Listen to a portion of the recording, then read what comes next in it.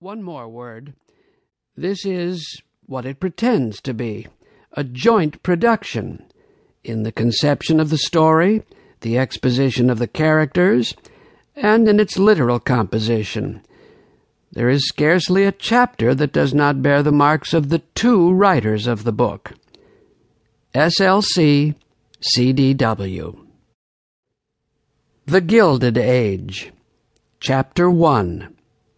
Squire Hawkins's Tennessee Lands.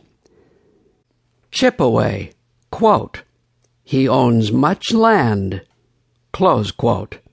Baraga. Quote, "Ingine, a gallant tract of land it is. Merecraft, 'twill yield £1 an acre. We must let cheap ever at first. But, sir, this looks too large for you, I see." Close quote. Ben Jonson, The Devil is an Ass. June, 18 Squire Hawkins sat upon the pyramid of large blocks called the stile in front of his house, contemplating the morning. The locality was Obedstown, East Tennessee. You would not know that Obedstown stood on the top of a mountain, for there was nothing about the landscape to indicate it. But it did, a mountain that stretched abroad over whole counties and rose very gradually. The district was called the Knobs of East Tennessee, and had a reputation like Nazareth, as far as turning out any good thing was concerned. The squire's house was a double-log cabin in a state of decay. 2 or 3 gaunt hounds lay asleep about the threshold, and lifted their heads sadly whenever Mrs. Hawkins or the children stepped in and out over their bodies. Rubbish was scattered about the grassless yard. A bench stood near the door with a tin wash-basin on it, and a pail of water and a gourd.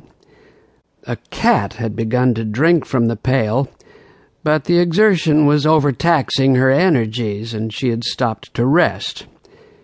There was an ash hopper by the fence, and an iron pot for soft soap boiling near it. This dwelling constituted 1/15 of Obedstown.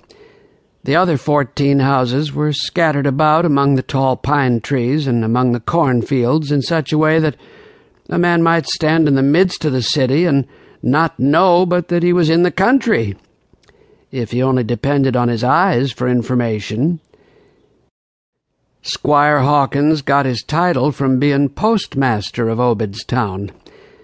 Not that the title properly belonged to the office, but because in those regions the chief citizens always must have titles of some sort, and so the usual courtesy had been extended to Hawkins. The mail was monthly, and sometimes amounted to as much as 3 or 4 letters at a single delivery. Even a rush like this did not fill up the postmaster's whole month, though, and therefore he kept store in the intervals. The squire was contemplating the morning. It was balmy and tranquil. The vagrant breezes were laden with the odor of flowers. The murmur of bees was in the air. There was everywhere that suggestion of repose that summer woodlands bring to the senses, and the vague, pleasurable melancholy that such a time and such surroundings inspire. Presently the United States mail arrived, on horseback.